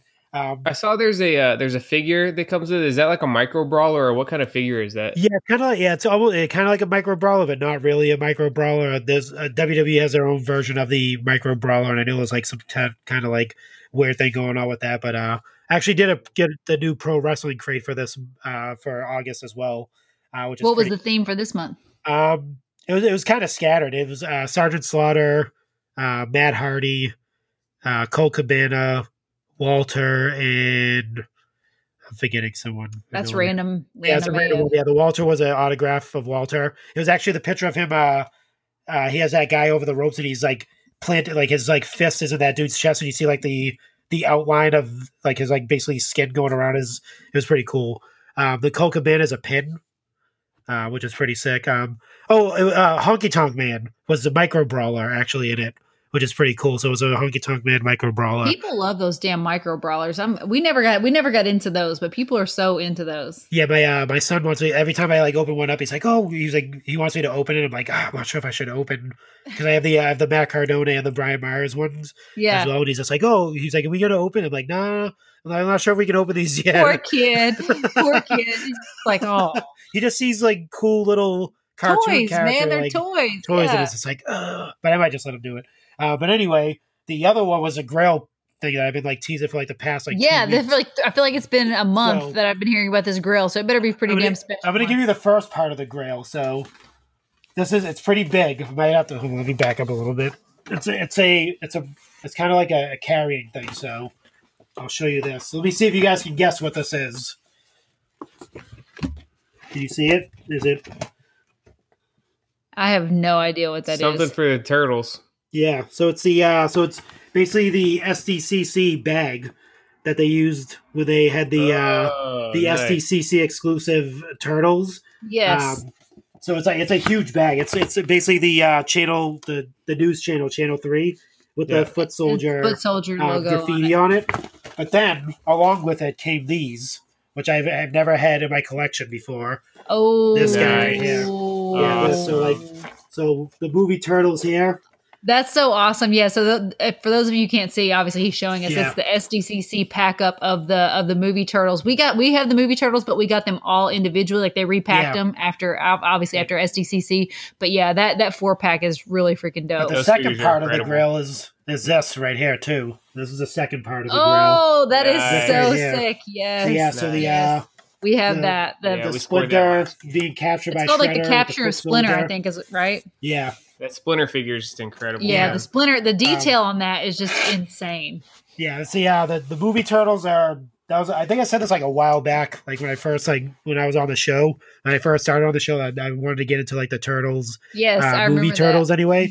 But there's another one which I probably will never get, but I definitely want is the Spirit, the Spirit of Splinter. Yeah, it was that like one. not a wrestle crate. It was like a loot crate Yeah, exclusive. Luke Clayton, right? yeah. They just actually did they recently did a turtle one. I think Tom actually from the Run In Pod, he actually did a video on the new YouTube channel. Actually, go check it out. He did a Loot Crate unboxing of the turtles one where it comes with like a shredder and some other cool stuff. So yeah, definitely take a look at that. But yeah, I've been sought after these for a while. So I got the Casey Jones and the Raphael 2-pack last week. I mentioned that, and that's pretty much it. Other than that, That's awesome. The UFC figs. But yeah, I'm super stoked to get these. Like I said, I'm a huge Turtles fan. Yeah, And- Seth and I were talking about how they need to just start selling 2 and 4 packs of just foot soldiers, all the figtographers and everything. Like you need yeah. a lot of foot You need an soldiers, army. Yeah, you need like an army. It's almost like definitely. stormtroopers, I always thought Black Series would be really good if they just actually packed up a bunch of stormtroopers together for you to purchase. So you could actually just create an army. Not that we need them, we don't do that much photography with our turtles. They're just display pieces, but for all those people out there that do some awesome stuff, it would be an easy way to get it for more of a value than buying everything individually. What did we pick up this week, Seth? So definitely can't match Marco. He came in with some big boy purchases. That was some heavy hitting stuff. For figure wise, it was actually a pretty light week. The only thing we got was I bought them a while back, but I really, we didn't want to share them with anybody until they were complete. So I scored some random Steiner Brothers Elites off of eBay, and but they didn't come with the Michigan Letterman jackets, And if you got the classic Steiner Brothers team, you got to have the Michigan jackets. So I actually had started off hitting up Ralph's Figure Clothing, which is out of the Philippines. They're custom figure shirts off of Instagram. They're like my go-to guy for just t-shirts and stuff. But I always go to Ralph's, which is a company out of the Philippines that makes incredible clothing for your figures. They made a few different jackets for me. They made jackets for my Brainbusters. They made a chalkline jacket for an Ultimate Warrior figure that we have. It's awesome. And I hit them up, but I guess because of COVID, the Philippines aren't shipping to the United States right now. So I ended up having to go with the backup. M&M Figure Clothing actually stepped up and said, yeah, I can do them for you. And he did an outstanding job. So can't recommend them enough. The stitching on it's awesome. Sheena posted a picture on the account, but they look really good. And I'm just happy to have the Steiners. I know Scott Steiner's got a lot of bad blood with WWE, so I don't see him signing any kind of deal with them in the future. But I had to have them as a team in the figure collection. They were just such an important tag team back in the day. So I got those. That was really it figure wise. Other than that, we had our normal huge Chalkline haul. I got a Becky Lynch shirt from Chalkline. Then we got the Raw is War shorts, the WCW NWO Revenge shorts, and the SpongeBob shorts, which were pretty cool because they actually came in a little pouch that looks like the wrapper, the SpongeBob popsicle box. So hopefully Chalkline keeps staying. If they keep doing creative stuff like that with the packaging, they're going to put even more of a hurting on my wallet than they already do. But we love those guys at Chalkline. They've always been huge supporters of Sheena, and they take good care of us over there. So support Chalkline. Yeah, and I've said this on the show before, but they have a big presence, but they really are a small company. Like it's literally just like a handful of dudes like pumping all this like creative, amazing stuff out. Like, it feels like they're so big because in the wrestling world, like there's like literally chalk line. Everybody's wearing chalk line. All the freaking superstars are wearing chalk line. But they really are like a small operation. So definitely support those guys over there. We love them. All right. Is that it? I feel like is that all we had this week? That's it. Man. Wrestling purchases. They had a lot of sneakers coming in, but I don't think the listeners are interested in that kind of stuff. All right. Cool. So we will, speaking of, before we move off of our Go Figure segment, can we please talk about for a moment, Seth Rollins's ring gear and how we need that as an elite, like ASAP. Not that I can like tag Bill because I'm like, maybe you can tag him on Twitter because I'm blocked on Instagram, obviously, but he wore the Halloween Havoc gear from Rey Mysterio. Like he like reinvented it and put his little jacket over it. It looked so freaking awesome. So if you guys didn't see his gear this weekend, it was super mage, and I hope we get a figure of that in the near future. Yeah, it was a lot. It was a huge. When I tweeted that out Saturday, that was like probably the biggest tweet I had over the weekend. A lot of people they definitely because I said, "Oh, can we get a 2-pack of Seth Rollins and Rey Mysterio and their respective gears and stuff like that?" And a lot of people are in agreement. They definitely would want to see something like that. An elite 2-pack, I said, not a basic. Yeah, we posted it on the Instagram, and that it blew up. Like it was like everybody is on board for that. Yeah, even us people who aren't figure collectors are like, the Ray already exists. Remember, we got that Ray in Elite 67 last year, so they've already shown that they can execute that color scheme and stuff. So at least need to make it happen because that was definitely a very awesome choice of ring gear by Seth. Yeah, cool. I'm gonna give Rey Mysterio props on that too. They probably collaborated on that, and obviously Seth probably had to ask like, "Hey, is it okay if I replicate your iconic?" I don't think Seth Rollins shouldn't have to ask permission. He literally like put like Dominic on the map. He let Dominic come in with the, you know what I mean? Like out of respect. It's not every true respect out of respect for Ray, but I mean literally Seth Rollins, like the biggest dude, like biggest star in the company, is wrestling a newcomer, Dominic, at SummerSlam, Yeah. And hey, another quick plug for the younger listeners out there. So the ring gear in question that Seth was kind of mocking from Ray's Halloween Havoc 1997, Rey Mysterio versus Eddie Guerrero for the WCW Cruiserweight Championship. Go watch it. I think you guys have had it for a retro wrestling recommendation before, but it is without a shadow of a doubt one of the best wrestling matches that you could ever go and watch. For as far as cruiserweight style goes, it sets the bar. It's definitely the best cruiserweight match ever. So if you haven't seen it yet, get on WWE Network and go watch that right now.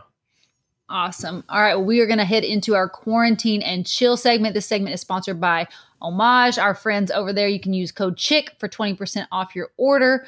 This segment, we kind of go off the cuff and let you guys know some non-wrestling things that you can do to waste your time during during the COVID era when you have a lot more time at home. Maybe you're working from home and you want some pods in the background, or you're not going out to the movies, so maybe you need something to watch in the evening, some Netflix and chill. So we have some quarantine and chill. What is your quarantine and chill suggestion, Seth? What do the people need to be watching? So mine is still wrestling related, all right, just because I'm obsessed with wrestling. It's what I like to do, and it's fun.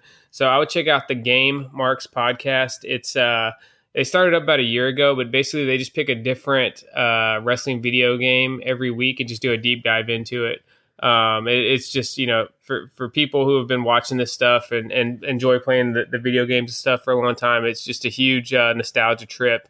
Going down, taking a look at all the different games. They started back the games from the early 80s all the way up to the newest stuff. Ton of fun. It's an easy listen, and I definitely recommend checking it out. Awesome. What about you, Marco? What should the people be listening, watching, reading? So this is going to sound weird, maybe not, but so Carmella and Corey Graves actually have a podcast together called Bear With Us.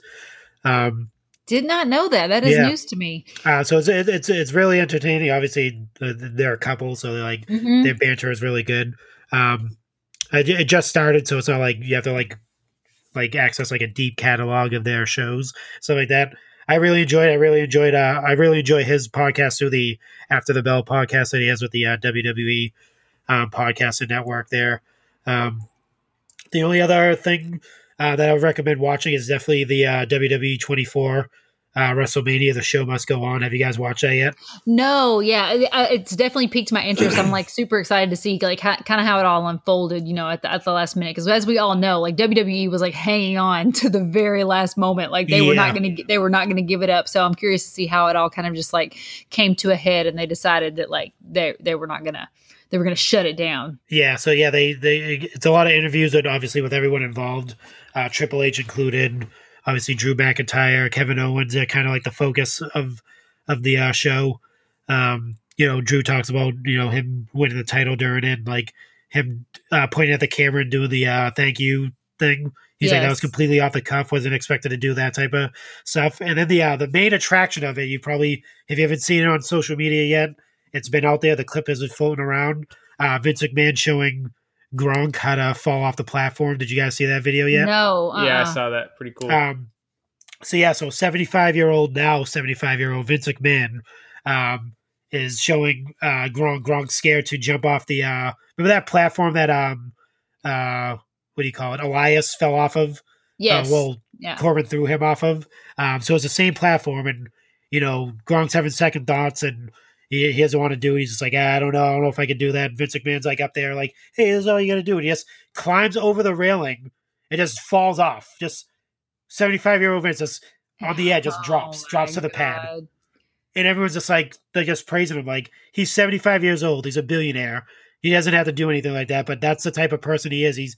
He always, if you probably heard that thing about Vince McMahon, he never does anything. He never tells you to do anything that he wouldn't do.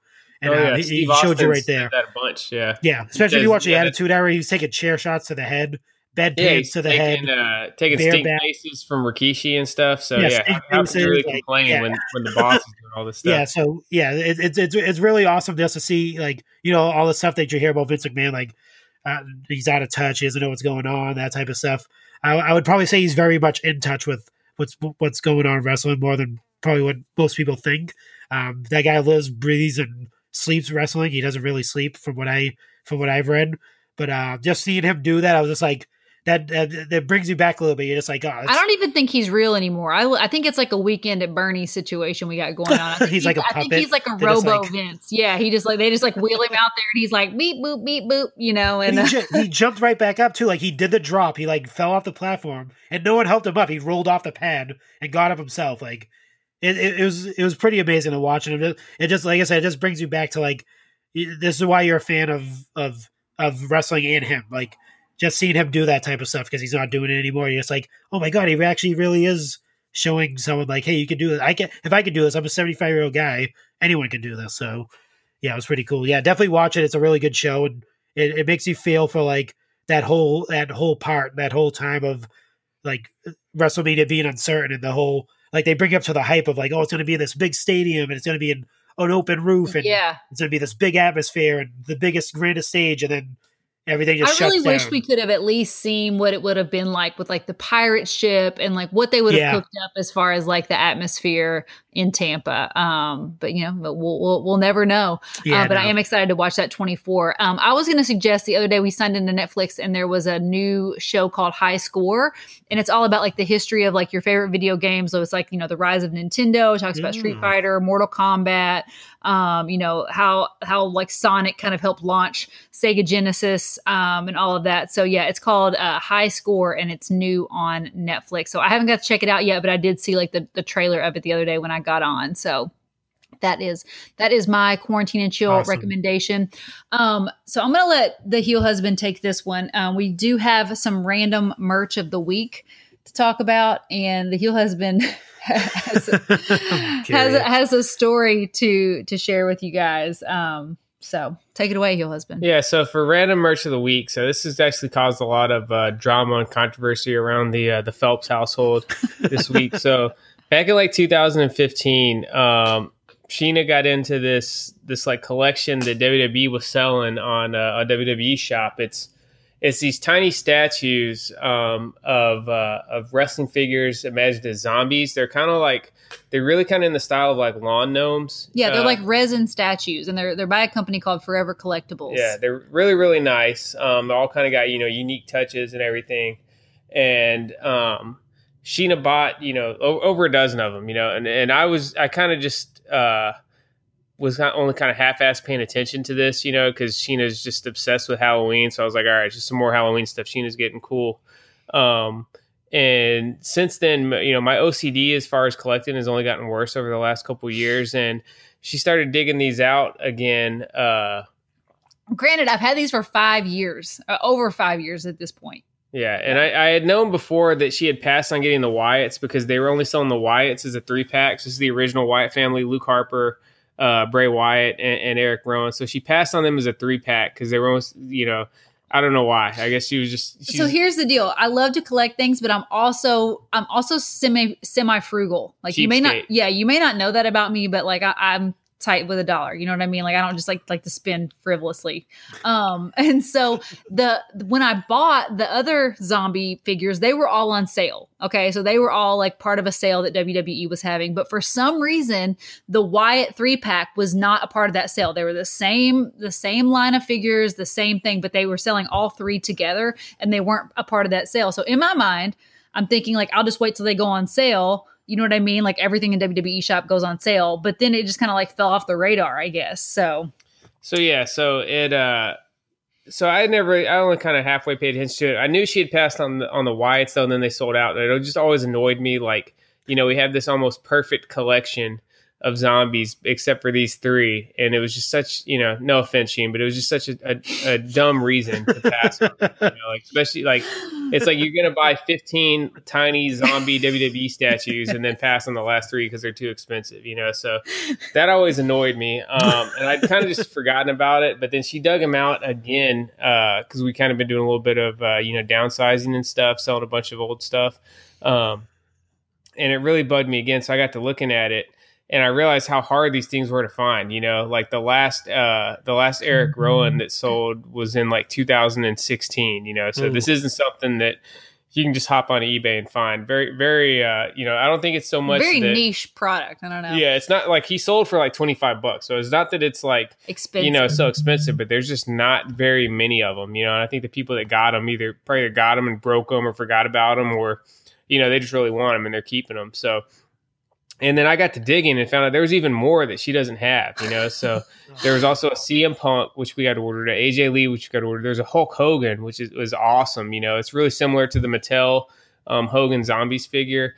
That one hasn't been seen on eBay in like 3 years. So we're on the hunt now for a Hulk Hogan, Eric Rowan, Bray Wyatt, and I think that's it. That's the 3 that we need right now. And we'll have them all, but that's just as far as I know. I've been doing some research on it and finding all these ones we're missing, and it's just really frustrating because we could have this perfect collection of these stupid little lawn gnome zombies, and we don't. And I've told Sheena, like I've been as frustrated with this as I have been with anything in the 17 years we've been together. That's how angry I am, because it just it's scratching my collector itch. It's taking off my like OCD.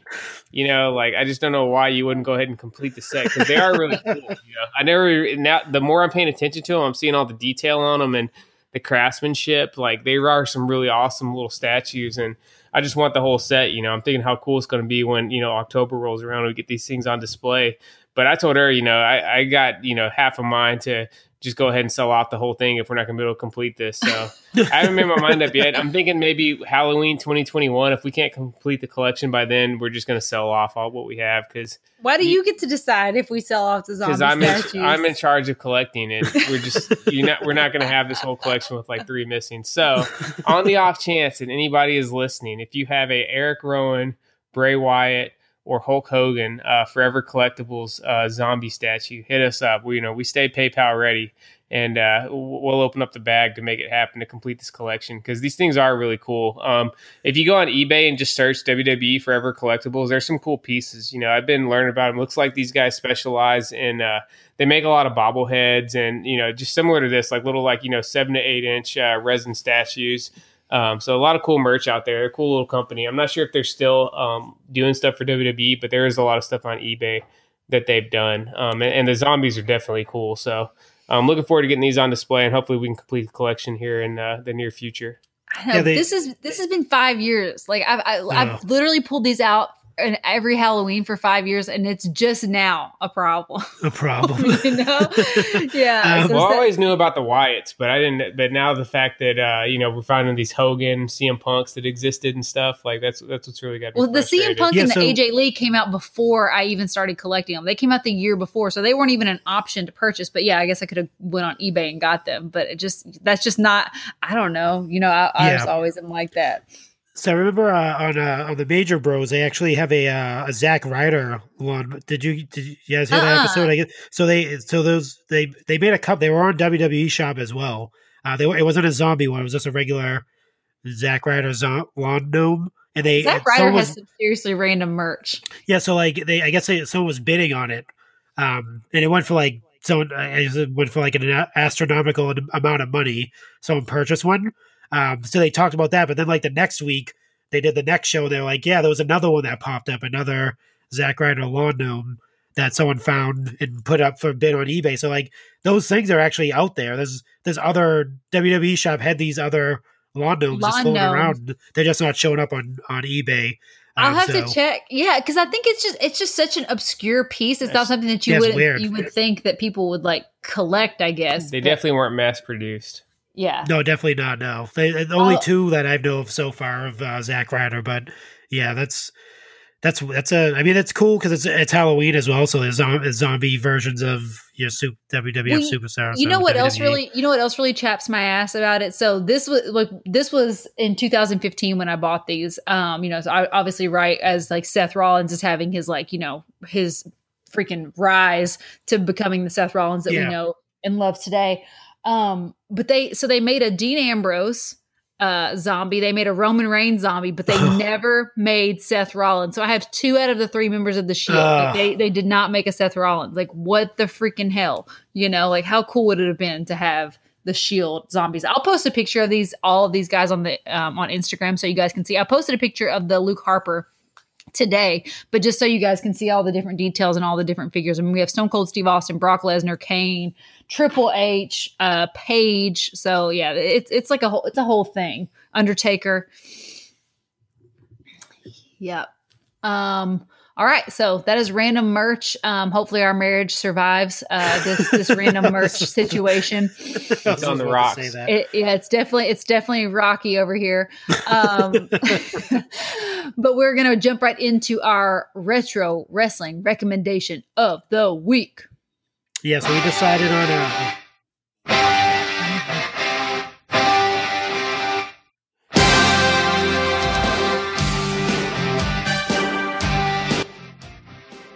totally forgot about the theme music. Anyway, so we decided on the we're up in the production values around here. So we decided on the so since the return of Roman Reigns, obviously, we wanted to pick a match that a really good Roman Reigns. He has a lot of really good matches, but one that sticks out the most was WrestleMania 31 in his match against Brock Lesnar.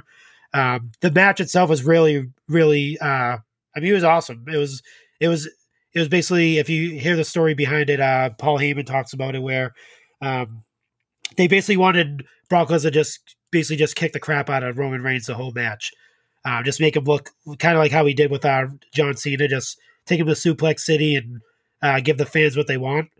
And Roman Reigns, his rebuttal was like that. He did an interview about it. He was like, yeah, that wasn't happening. He was like, if Brock Lesnar hits me, I'm hitting him back, that type of thing. So obviously the two men, like real men. So if someone's gonna haul off and hit somebody, they're just gonna go at it, and that's what Roman's attitude was towards that. If Brock did get out of line, essentially, or either one of them got out of line, but it ended up being a really good match. I think he did bust Roman open on that match, right?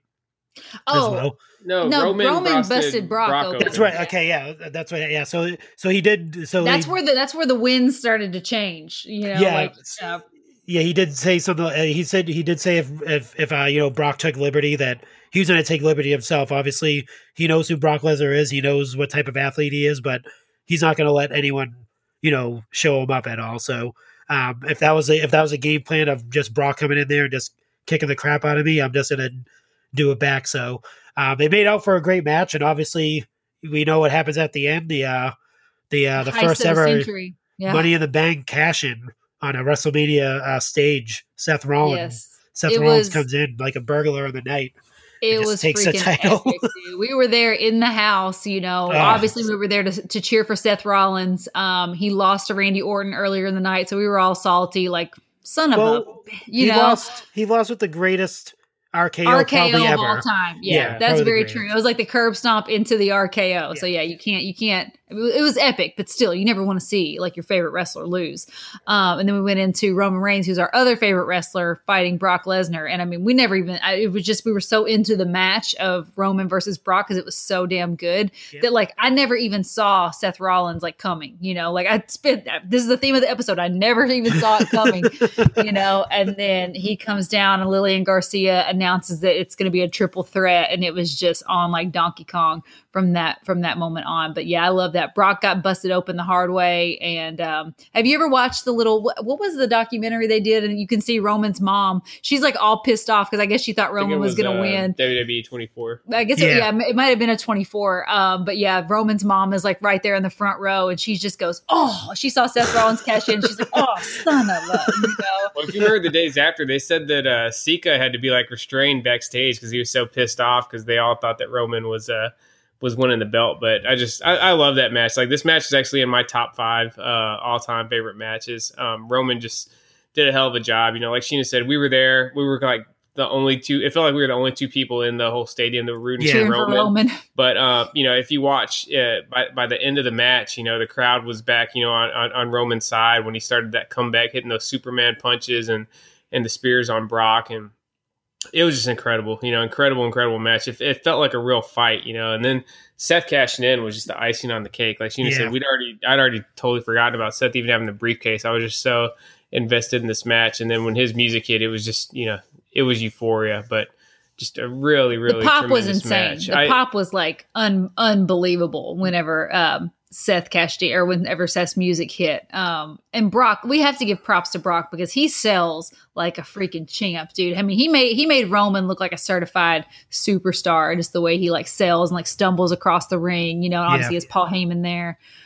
I actually think Brock is one of the more, you know, he's gotten so much hate over the last couple of years for just various reasons. I think he's actually to the point where he's underrated. You know, I don't think people really appreciate how just good of a professional wrestler that Brock is. He's the man. But yeah, that match was just really incredible. I think from the moment when Roman pushes Brock into the post and he gets bloodied to the point when Seth gets the pinfall, that like 6 minutes right there, I think that's like, you know, just wrestling nirvana. Everything about it's perfect. Like, that's my like wrestling comfort food. Like, if I'm ever like, having a night call, having a little wind down before I go hit the bed, and I just want to watch like 10 minutes, I put on the end of WrestleMania 31, and it always hits the spot. Awesome. Anything else to add on our retro wrestling recommendation this week, Marco? I did it. Yeah. As far as like Brock Lesnar goes, we had this conversation during the his Royal Rumble performance earlier this year, where he pretty much stayed half the Royal Rumble and then obviously got eliminated by Drew McIntyre. Just him selling Keith Lee, like when Keith Lee, and they had that face off. He said, "Who the hell is this?" Yeah, who the hell is this guy? Like, and then like Keith Lee hit him with that shoulder block, and then like Brock Lesnar falling back and just like looking like stunned and surprised. Like he's probably, even John Cena said it earlier this year, he's probably the best. Well, not right now, but at the time, he's the best performer in ring as far as like you said, selling ability. Like, he really sells for people. Like, when he's in the ring with smaller guys, like the match he had with AJ Styles was awesome. He sold for AJ Styles. Same thing with Daniel Bryan. Like, when Daniel Bryan was doing those, like when he grabs your arms and stomps your head in, that move. Like, he's just one of the best, like grade A performer, but people just hate on him because obviously he just comes in and and when he does it, it means something, because he's literally just like kicked your ass for like the first half of the match. You know what I mean? Like, he's like a freaking F5'd you and, took you to Suplex City. And then all of a sudden, like, you have your like you hulk up a little bit and then come back and it's like, oh, damn, and then like, he makes it look meaningful. Yeah, and people get mad at him for not being there, but I mean, dude, that's Vince McMahon pays him. I mean, that's what he's worth. Brock, He wants to show up, 10 to 15 times a year, and the rest of the time just chill out on his farm in Canada. So, and dude, the numbers don't lie. People watch Brock Lesnar. You know what I mean? Yeah. Like people tune in and watch Brock Lesnar. He is a draw. Especially for the casual fan, like that. Doesn't watch week to week. Like they're like, oh damn, Brock Lesnar's fighting. So yeah, definitely. Yeah. Awesome, guys. Well, thank you for another awesome show. We are gonna roll up out of here. Got a little early tonight, man. It's awesome. Love this. Yeah. But we do want to shout out some of our friends on our other pods and social medias that we love and care about. So I'm going to turn that over to Seth. Yeah, so we'll start off with, Fully Posable, being longtime listeners of Scott and Jeff over there. I love everything they got going on. Special recommendation, if you could check out the episodes where they have their parents on. They're just like legit the most wholesome people you've ever heard. It just makes you smile from ear to ear listening to them. Also, the Run-In Pod, our friends over there. So that's our 2 podcast recommendations for the week. It's my first time giving plugs out on here. So for Instagram, I'm going to give just one. It's to Mad Reaper. There's a lot of customizers out there, a lot of really, really talented customizers, but Mad Reaper is on another level. He's incredible. I'm not sure if, hopefully I'm not breaking kayfabe for him here, but his first name's Lane. I'm not sure if Lane is taking commissions right now or not, if he's just working on the stuff he wants to work on. But if you are ever in the market for customs and you want them done right, you want something where you don't have to question if your money is well spent or not, go with the Mad Reaper. He's the man. He's the best in the game. Hopefully I don't piss anybody off by saying that, but I think it's kind of unquestioned at this point. Hit him up. For sure. And I have one Instagram plug that I want to give a follow to is our buddy Figure Kingdom on Instagram. He is just an all in all, like amazing dude. His talent speaks for itself. He is like one of the best fig photographers in the game. He comes into our Facebook group every Friday, gives us behind the scenes look of what he's shooting. He gives us an exclusive first look of his shots, which is super cool. And before he even posts them to Instagram. So please follow at Figure Kingdom. You will not be disappointed. Marco, you got anybody that you want to love on this week? Yeah, definitely. Our man Extra Cooler, one of the most phenomenal artists out there as far as anything. He does commissions and stuff like that too as well. He actually designed the new Chick Foley shirt that we have as well. He designed a lot of the shirts that we have. So awesome dude, great to work with as well. Really nice. Just hit him up in his DMs and tell him what you want, and he'll do it. If you go on his IG page, you can see all the different commissions he's done for people throughout. So it doesn't obviously have to always be wrestling. He could literally draw anything. So he's a man of many talents, and I definitely would reach out to him if you have any ideas and stuff like that. So yep. And our man Nick over at Extra Cooler actually just illustrated a brand new book called S is for Suplex. If you are a parent, you definitely need it in your library because, like I've said a million times, you're tired of reading Llama Llama and Sesame Street over and over and over again. You want something that you can kind of like find interest in too. And it's such a good book. We have a copy, so you can go to at Extra Cooler, and it'll link you to where you can purchase that book. But yeah, it's super, super awesome. It's by our friends also over at Trism Books. They partnered with Extra Cooler and created this awesome masterpiece. So we're going to roll on out of here, guys. If you want to follow myself, it's at Chick Foley on Instagram. Marco is at Inglorious Gent, and he also runs the Chick Foley Show Twitter at Chick Foley Show, and then you can find the heel husband over at Seth Phelps. But for myself, Marco, and Seth, we're going to roll on up out of here, and you'll never see us coming. See you later.